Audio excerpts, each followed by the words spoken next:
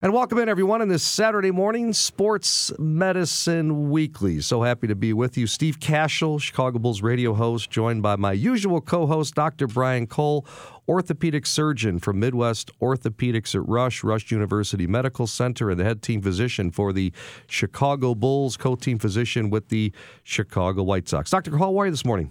I'm doing great. It's great to see you, Steve. Good, absolutely. Good to see you. I'm going to start off with a couple of injuries that I've witnessed over the past week or so, Doc, with two youth hockey players, both lower body leg injuries. That's what they like to say in hockey, you know. Right. It's upper body, lower body. Why is hockey the only sport that does that? You know, they just have made a definitive decision not to share details, you know, and so it keeps everyone wondering.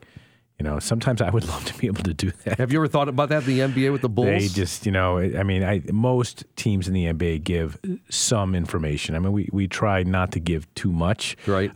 Because it just adds to questioning and guesswork and so forth. You try to give what people need to get their arms around it because you know, and I know there's just so much uncertainty about how things can play out.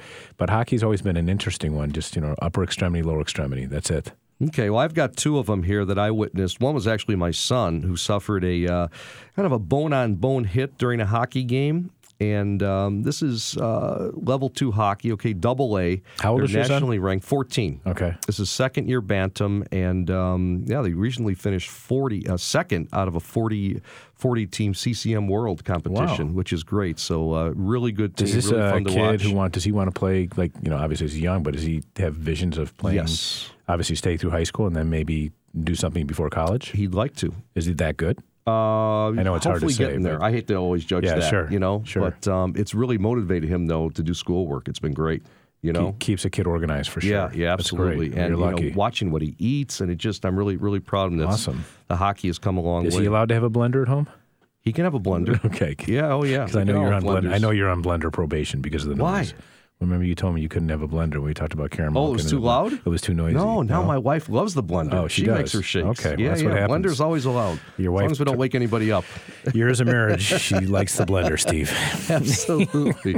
Well, Doc, so knee pain after a bone-on-bone hit, and I'm going to talk about a deep thigh bruise with one of his teammates. But you know, so one knee swelled up. Say left knee was swollen. We put the ice on it, you know, and I tried to play doctor, and you know, my family laughs at me, saying, "No, you work with a doctor on a radio show. You are not a doctor. Don't try to diagnose this."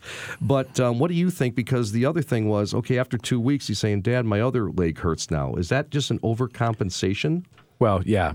So the first thing is he took a knee to a knee, right? Yep. And did his knee swell? Yes. Yeah. So kind of like water around the knee, which scares you. So I mean, that's you know, like it or not, that's actually more interesting than the other knee starting to bother him.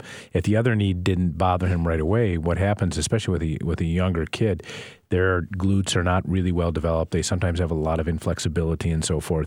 So all it takes is a little bit of compensation. So he's probably limping around than the side that went knee to knee, right? Right. And he's putting on more uneven stress, if you will, on the other leg. Yes. And then they get usually what we call anterior knee pain in the front of the knee, and worse going up and down stairs, things like that, because it's often we think about the knee, well, strengthen around the knee, but it's actually the glute medius up at the hip that's not strong enough to tolerate the transfer of load.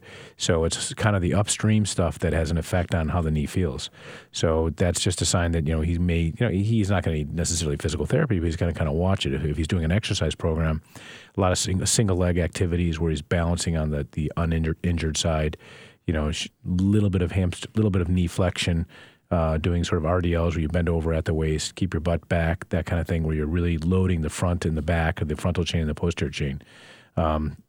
Tons of exercise. You can do single leg and double leg body weight exercises to exercise both sides. So why does he hurt? Probably because he's compensating on that side and he's a little bit underdeveloped from a muscular sense on that side. Let me take you back to when we saw water on the knee. Yeah. Or, you see that little puffy, and it scares you, because I had it drained one time when I was playing youth football back, 30 years ago. But would you ever drain that, or did you just say that goes away? Well, so for you, it's different than him. So if you had, how old was it? When I was 12. You got it. Okay. I had a chip bone. So, yeah. So, younger kids who have trauma and then get swelling, the swelling usually comes because the lining of the joint gets inflamed and produces fluid called synovial fluid. Okay. So what happens is the lining has these little bitty cells that are like little pharmacies and manufacturers of fluid. And if it gets inflamed, it produces synovial fluid and the joint swells up. Normally, we only carry about 10 cc's. It's not that much fluid in the joint. But when there's trauma, especially in a young person, you can have no macroscopic abnormalities, no arthritis, no cartilage, no ligament, no meniscal damage, but you can get a swollen knee. And that's typically, but not always, something that will resolve within a couple of days. But if I have a kid who has a swollen knee that doesn't go away pretty quickly, I get a little concerned, and we'll often study them further. The X-rays are normal. We may get an MRI to see if there's any cartilage or bone injury. So if it doesn't go away pretty quickly, which it usually does, then you should. I should obviously take a look at your kid. But ice is really important in that setting. Now, if you add 30 years to a swollen knee, it's less likely to be something that's just inflammation of the joint lining, and more likely to be cartilage related, like a little bit of low-level arthritis, things of that nature that are just getting irritated and the joint produces fluid. So different presentation. That's why, one of the great things about being a doctor is you get to be a detective. You walk in the room, you ask a couple of questions, you look at the age, you look at what sport they're involved with, you look how they're holding their arm or their leg, how they're sitting, how they're standing, how they walk, how they move their arm, how they shake your hand, and all of a sudden you can figure something out. So I can tell you that's what keeps it pretty interesting in the office. Absolutely. Okay, so the other injury then, a deep thigh bruise, and actually this player's father is an orthopedic surgeon, the mom is a family practitioner. We're talking about it, and she said, I don't even know if that's an actual medical term, deep thigh bruise. Dr. Cole, how do you relate to that? So that's an interesting one. We've had plenty of them in the NBA. And the challenge with a thigh bruise, first of all, the quad muscle group is probably the biggest muscle group in the body. And when you get a bleed in the muscle, it can calcify and form something called heterotopic ossification. So heterotopic means outside of where it would normally belong, and ossification means bone. So they form bone in the muscle. Wow. And so when they're pretty significant, we get them into painless therapy. We don't want to torture them, but we work on getting knee flexion back. In fact, there was an old treatment where you would actually take like a Curlex or an Ace wrap and flex the knee up to 130 degrees and put it around the thigh and the lower leg to keep it flexed, because it tends to tighten up and it can actually maintain the flexibility.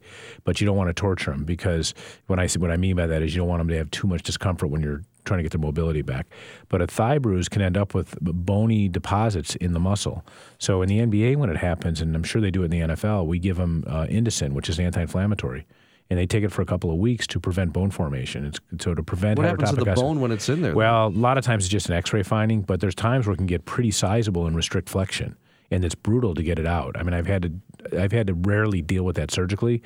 So the best thing is prevention. So if a kid has a bad thigh bruise, you have to be a little bit careful about giving them these types of medications, but you got to watch it, because they'll get a hematoma, a collection of blood, and then that is at risk of calcifying and forming bone. So not as benign or unimportant as you might think, just getting a thigh bruise.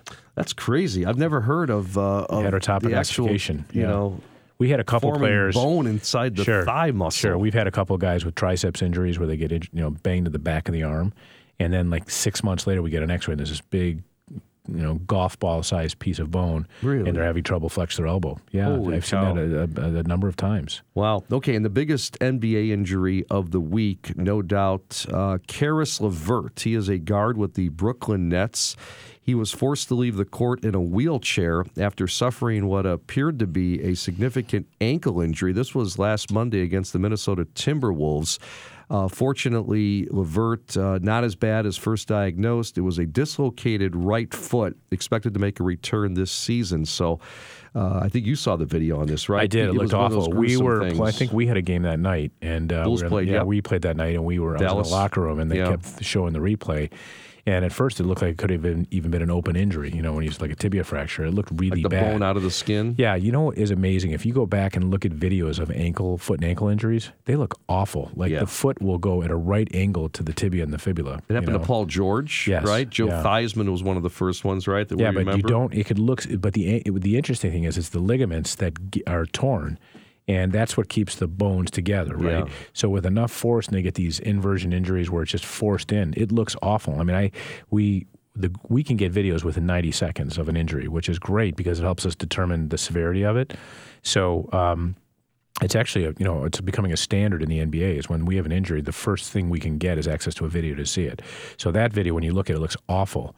But thankfully, it was not a surgical problem. It's a soft tissue ligament injury, and it wasn't a bony fracture or break, right? So they're predicting he'll have a pretty good recovery and be back this season, which is great, even as bad as it looked. How is that? trauma of that. I mean, what do you do? Have you ever done that where you've taken and you got to put it back in position? Yeah. So it can be. There are times where these can be dislocations where it stays out of positions. Most of the time, it's what we call a subluxation, where it comes out and goes back into place. But there can be a frank dislocation where the joint becomes dissociated, where one bone is kind of in left field, the other's in right field, and that's an emergent situation where you got to get it back in place because the tension, especially in the foot and ankle, the tension on the soft tissues is enormous, and you get a tremendous amount of damage to soft tissue that can prolong the recovery. So we always like to get that stuff managed quickly. You can do some of it in the training room, but if you don't know there's a fracture, you got to get an X-ray, which can also be done in the training room in a lot of facilities, and get it back in place quickly, and not sit with it dislocated. All right, that's what's happening this week. That's Dr. Brian Cole. I'm Steve Cashel. More of Sports Medicine Weekly after this. On 670, The Score.